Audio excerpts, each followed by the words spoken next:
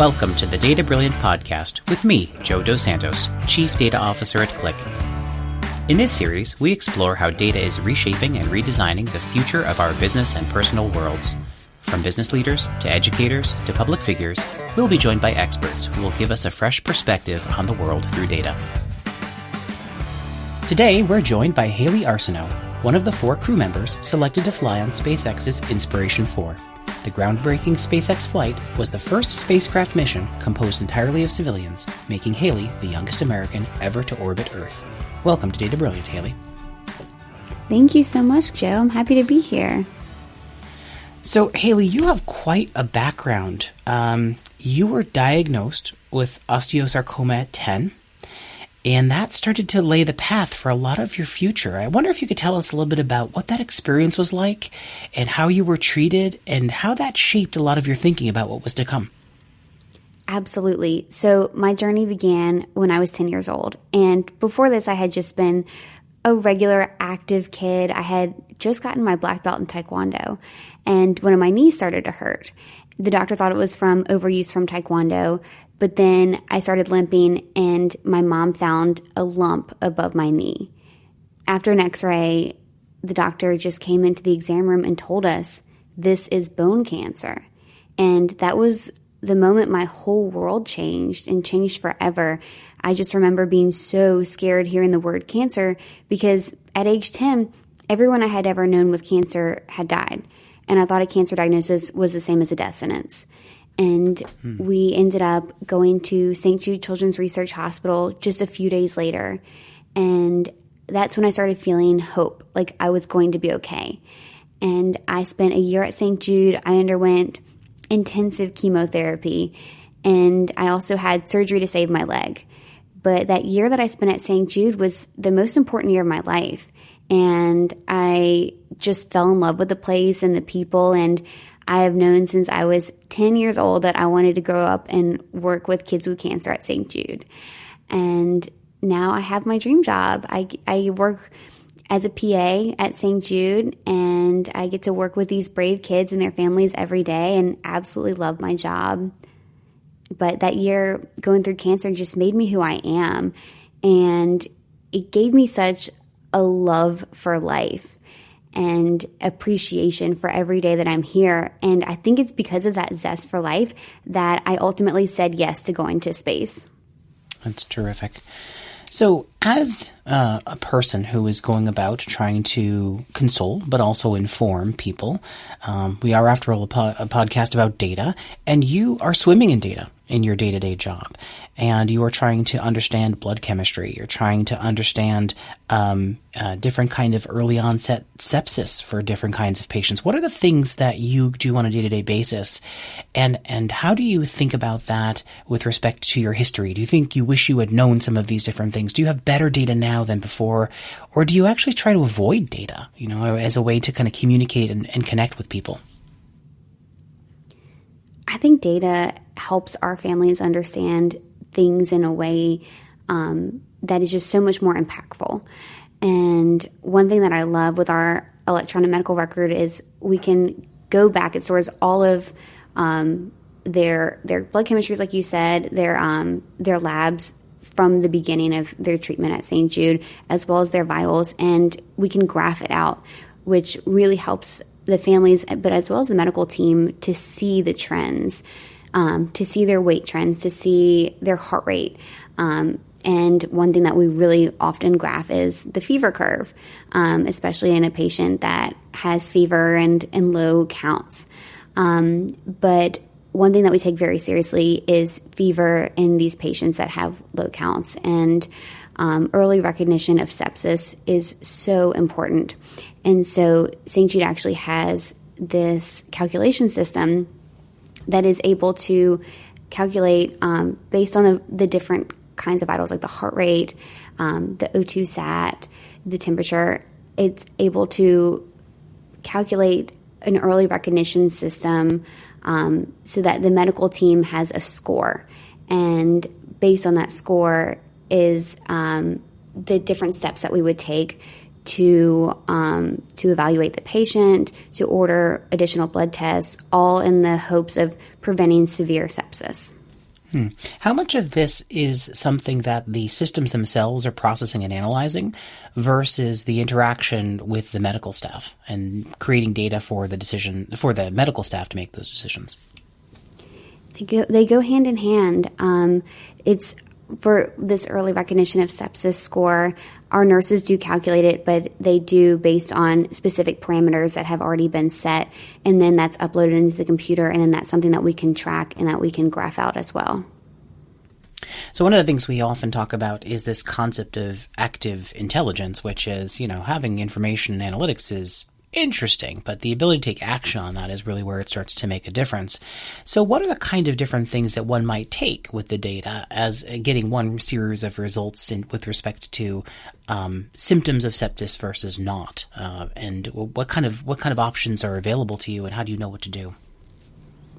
With our scoring system, it at a certain score, it requires that medical staff go and evaluate the patient immediately. And at another score, it requires that ICU come and evaluate the patient.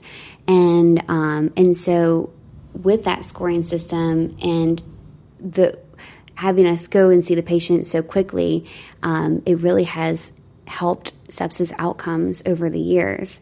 But it's an ability to take that data, to interpret that data, but also looking at the patient, seeing the clinical picture, and putting the two together in order to make medical decisions based upon that. Very cool. So fast forward a few years, you're an employee at St. Jude's. You've got your job, your dream job, helping kids that were in the same situation as you. And I wonder if you could tell us about how you learned that you would be going to space. The biggest shock of my life. I got a phone call out of the blue asking if I wanted to go to space. But it started, I got an email by the chief of staff at St. Jude saying that they wanted to talk to me about a unique opportunity. And unique indeed. And then unique. I had some theories about what they were going to ask. I did not know they were going to ask me to go to space. But I joined this call and they start telling me about this first all-civilian mission to space that would be used as a fundraiser for St. Jude. And I'm listening to the call thinking, okay, what do I have to do with this? And then they shocked me by asking if I wanted to go as the St. Jude ambassador. And I actually laughed when they asked me that. And I said, what, are you serious? And I followed that with yes. And then, of course, I paused and I'm like, well, let me check with my mom, but my answer is yes. And I just remember hanging up the phone and looking at my hands, and they were shaking. And I called my mom and I said, you are not going to believe this, but it's true. I just got asked to go to space. And I said, I have to do it. And she said, yes, you do. This is a once-in-a-lifetime opportunity. And then I called my brother and my sister-in-law, who they're actually aerospace engineers. And so I called and I asked them if they thought it would be safe, and they were very encouraging and excited for me. And so I said yes, and the next week I was on a plane out to SpaceX. So talk about a little bit, if you wouldn't mind, the prep for this. So this is clearly something that you're like, how on earth am I supposed to be an astronaut? Mm-hmm. And all of this is the first civilian foray into space. And so describe that prep process. You had a little bit under a year to get ready. And what was that like? We trained for about 6 months, and the training was intense in a good way. They wanted us to be very well prepared to go to space, to orbit for 3 days. And a lot of that training was academics. We were given PowerPoints on PowerPoints, studying the ins and outs of our spacecraft, the orbital mechanics behind it all, and then what we would be doing in space. And we spent significant time in our spacecraft simulator practicing what it would be like if everything was going right, and then what we would do in situations if things went wrong. And our trainers put us through so many simulations where things were going very wrong. And we just had to work through that. And that is ultimately what gave us a lot of confidence going into our mission, knowing that we could handle every system going wrong and what we would do about it. But we also did classic astronaut centrifuge training where we were spun in this little centrifuge and we learned about gravitational forces and the G-forces that we would experience with launch and reentry. We also got to go up in fighter jets. The man who served as our commander is this guy, Jared. He's the one who financed the whole mission, and he has fighter jets. It's one of his hobbies, and so we got to go up in his fighter jets, and that's where I hit 8 Gs, 8 times the amount of gravity, which was a blast. And we did water survival training, we did hypoxia training, and also Jared added to our training a climb up Mount Rainier in Washington. And this was to serve as a crew bonding experience and learning to become comfortable being uncomfortable. And that was quite a climb. It was 9.5 hours up the mountain on the first day. And then we spent 2 nights in tents. And that was towards the beginning of our training. So it was a way that we could get to know each other and kind of see how we worked through stress and being uncomfortable. But all this training that we went through really helped us feel so well prepared for space. So whenever it was time to lift off, we were ready. So you're in that landing cockpit, and you had actually had a chance to watch the other astronauts that went on the flight before you take off. So you knew a little bit about what you were getting into. What does it feel like to have the actual Gs on you as you're going into liftoff?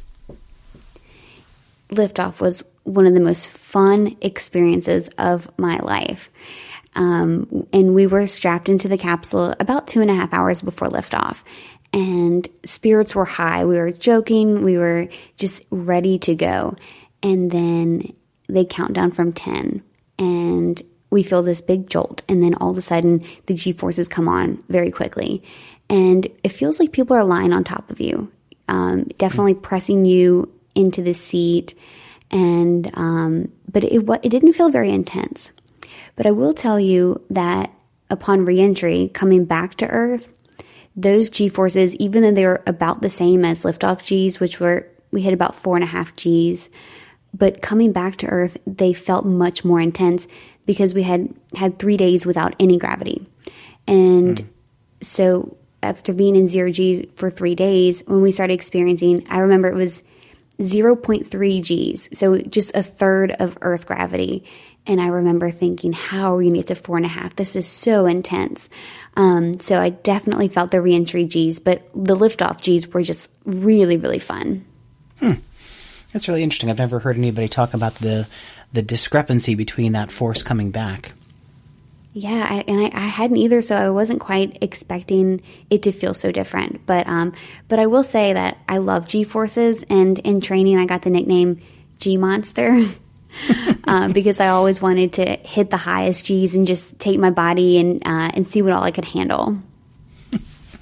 Well, in some respects on this flight, you turned from the person who collects data about people and situations as part of your normal job to the guinea pig of sorts. You had all sorts of things that were collected about you. What kind of things were collected about you and your body as it was in outer space? It's so true that we were collecting so many data points, and whenever we were selected for this mission, different research companies approached us and asked if we'd be willing to participate in research, and we said absolutely yes. We felt that it was our responsibility to progress science, and all of us feel very fortunate to be in the position that we were, to be able to go to space, and so anything that we could do to help science, we said yes to. And that turned out to be several different research initiatives throughout our 3 days. And probably the majority of what we did in space was research. But a lot of the data that they collected was compared with pre-flight data that was collected at several different data points, in-flight data, and then post-flight data that is still being collected. We actually got together a few weeks ago and collected more data.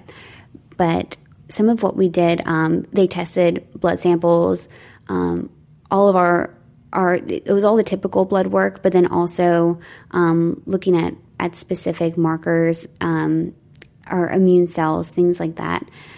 So we collected blood, saliva, which collecting the saliva in space was very difficult because whenever I spit into the tube, the saliva floated right out and onto Jared's seat.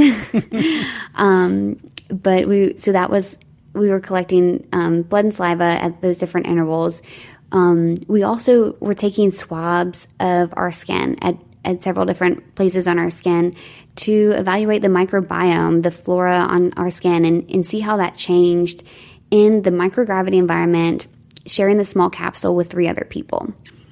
And we took the cognition tests. This was, again, compared with pre- and post-flight data, because previous astronauts have reported feeling a space fog or feeling a cognitive slowness in space.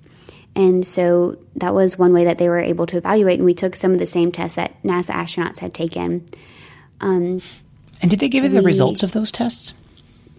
Some of it is still preliminary.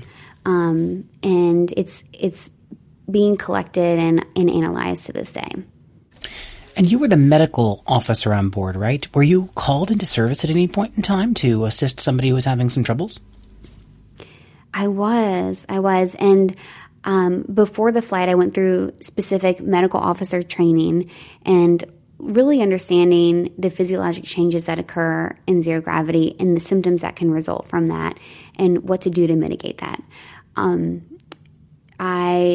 As just kind of the normal activities as a medical officer, I helped lead our private medical conferences with the SpaceX flight surgeon in mission control, and then I really helped with all these different research initiatives. But yes, I was there to respond. Some of my crew members had space motion sickness, and so I got to give them intramuscular injections of anti-nausea medications, which I was really excited about because PAs don't often give shots.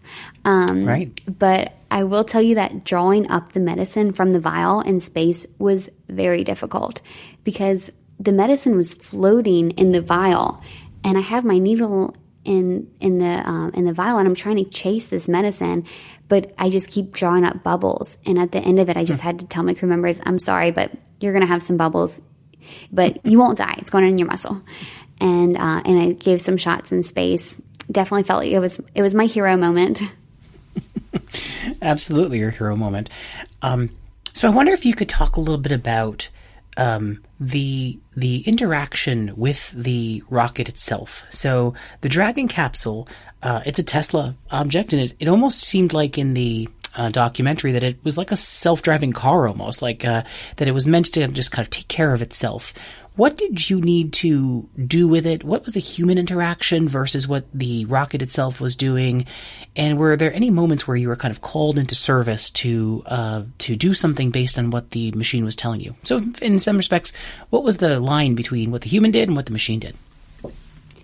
The spacecraft, our Dragon capsule, was for the most part autonomous, but it could be controlled by mission control and then also by the commander and pilot, who Jared was our commander, and then our pilot was Cyan. And they had gotten more training in the controls, in the interfaces, but they were constantly monitoring the vehicle. And it was very well designed, very user-friendly to show us as much or as little data as we wanted. But it could show how the cabin pressure was and the oxygen levels and how the propulsion system was working, how the avionics was working. And if there were any issues, it could pinpoint and show exactly where the issue was. And so the commander pilot were constantly monitoring it, but also they did have to command certain procedures, and then mission control as well. And so in a way it was self-driving, but it could be overridden. And the commander pilot went through very extensive training if there were any issues with the vehicle to be able to take command at that time and know exactly what to do. We had an astronaut on the podcast a few years ago, Mike Massimino, who was describing life on the space shuttle. And he said, in honesty, we probably have more data capacity in a laptop that we carry around with us than we did in the 80s on the space shuttle. And he said, light would start to flash and, You had to look out the window for the most part to figure out what was going on. So how much smarter? Yeah, how much smarter have our spacecraft become in the meantime? It really was amazing to me looking at the screens that we could interface with, how much data was available at all times.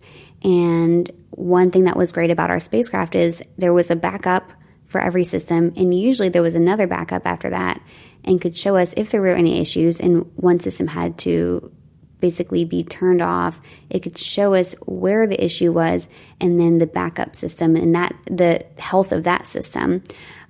So I was very impressed by both how much data was available and also how user-friendly it was. And what kind of data was the rocket conveying to you? It really told us the health of every single system that we had on board. And then it kind of had almost a map of how, for example, like the avionics system was all connected. And if there was an issue in one area, what would be affected around it. So into the flight, you have what is the highlight of your trip, arguably, when you actually get to have a call with St. Jude's patients. And I wonder if you could describe what that was like and how that went. It really was the highlight of the trip for me. And before the mission, I really knew it was going to be most impactful for me. But we were able to call the St. Jude patients while we were in space and do a live video call with them. And it was not easy to make this happen. And actually, before the flight, about a week before, I was told that it probably wouldn't be able to happen as a live call with all of the patients that I wanted, because I wanted all the St. Jude patients and survivors to be able to have access to this live call, to be able to see it and know that they could do that too. And when I was told that it might not happen, I really fought for it. And I said, we need to make this happen for these kids. They need to be able to see this. And fortunately, they were able to make this call happen and make it live. We ended up with 1,500 people on the call. But it was really wonderful for us. We were able to have specific patients ask us questions while we were in space. And some of those patients on the call were my patients that I've had, and I've gotten to know them really well. And hearing their voices from space just filled us with such enthusiasm. And it really reaffirmed why we were doing this mission, why we had worked so hard. We were wanting to give these kids hope and inspiration. And the kids asked really cute questions, like little kid questions. One kiddo asked if there were cows on the moon. And we just answered their questions. We showed off zero gravity, and we showed them our views. On our spacecraft, we flew this cupola window, which was the largest window that had ever been flown in space. And from it, we could see the entire 360-degree view of the Earth. And we were able to show the kids that view. And I just ended the call telling them, if I can do this, you can do this. And I told them that we were doing the mission for them and that I was so proud of them. But I really thought it would be important for the kids to see someone like them getting to do an incredible experience like that and know there are no limits to what they can do too.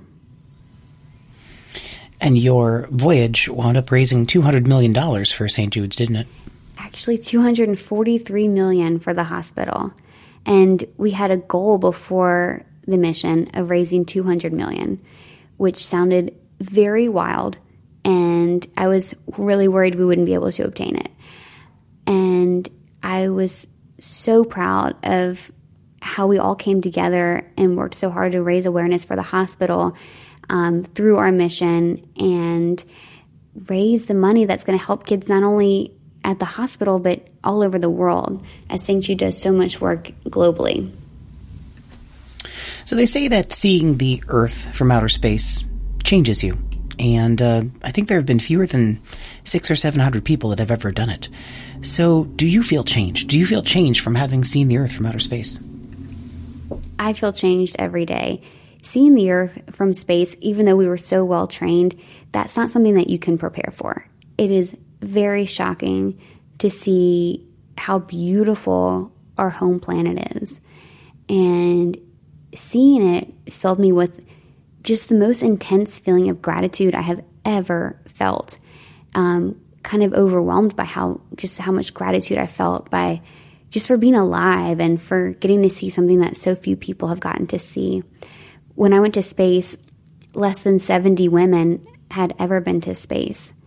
And I felt the magnitude of that. And also seeing the planet and how beautiful it is and how thin the atmosphere is just really gave me the desire to do everything in my power to protect our planet and to spread awareness for that. And as seeing the earth as a whole, seeing land masses without borders, I felt so united with my fellow earthlings and just feeling like we're all one, and the earth is so large but so small at the same time, and we're just all in it together.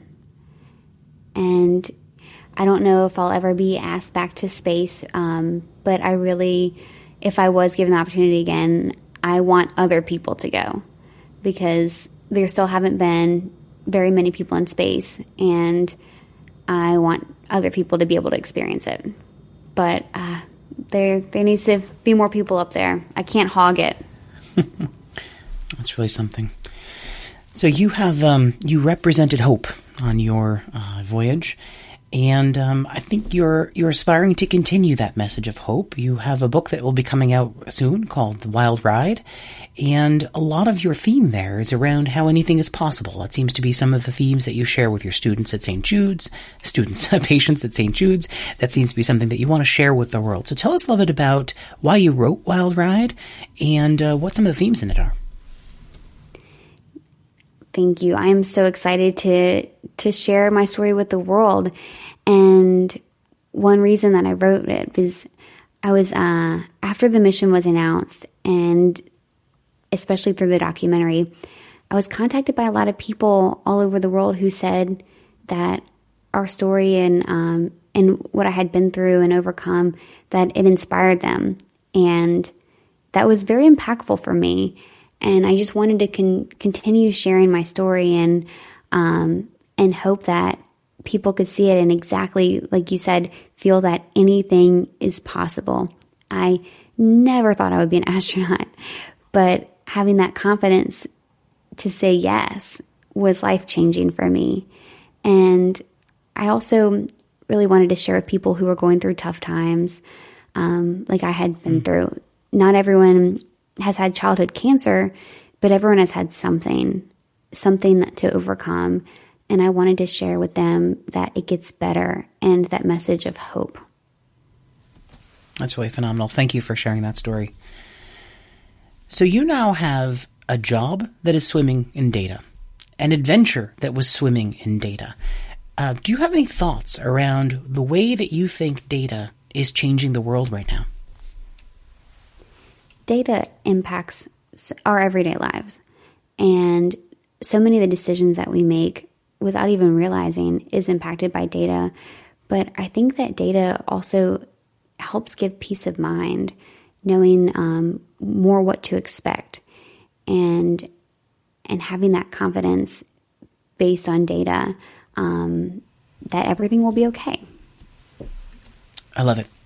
We talk a lot about the importance of certainty, and that's largely what you're talking about, right? How do we make sure that people have certainty and confidence, something to provide a foundation for them to move forward with? Absolutely. That's great. I agree with that. So, Haley, you were a speaker at our recent ClickWorld event in May. What was your topic, and what did you talk about? I had so much fun joining ClickWorld, but I got to tell my story and talk about going through cancer, overcoming all the way to getting my dream job, and then finding out I was going to space, and what the training looked like, and experiences that we had in orbit, funny moments from behind the scenes, and just really getting to share my perspective on everything. So, Haley, how can our listeners find out more about you and your adventures? You mentioned the documentary on Netflix. It's called Countdown: Inspiration for Mission to Space. And that's a great way to share with people what our experience was like. It shows how we were selected for space, our training, liftoff and then our time in space, a lot of videos from space. And I hope people will read my book, Wild Ride. I poured my heart into it, and I'm so excited that it comes out in September of this year. And they can also follow me on Instagram, Twitter, and TikTok. Well, Haley, thanks so much for joining us today. Thank you, Joe, for having me. I had a great time. Haley Arsenault was one of the 4 crew members selected to fly on SpaceX's Inspiration 4. She was part of a groundbreaking SpaceX flight that was the first spacecraft mission composed entirely of civilians, making Haley Arsenault the youngest American ever to orbit Earth. Haley was a keynote speaker at ClickWorld, and you can catch her speech on demand.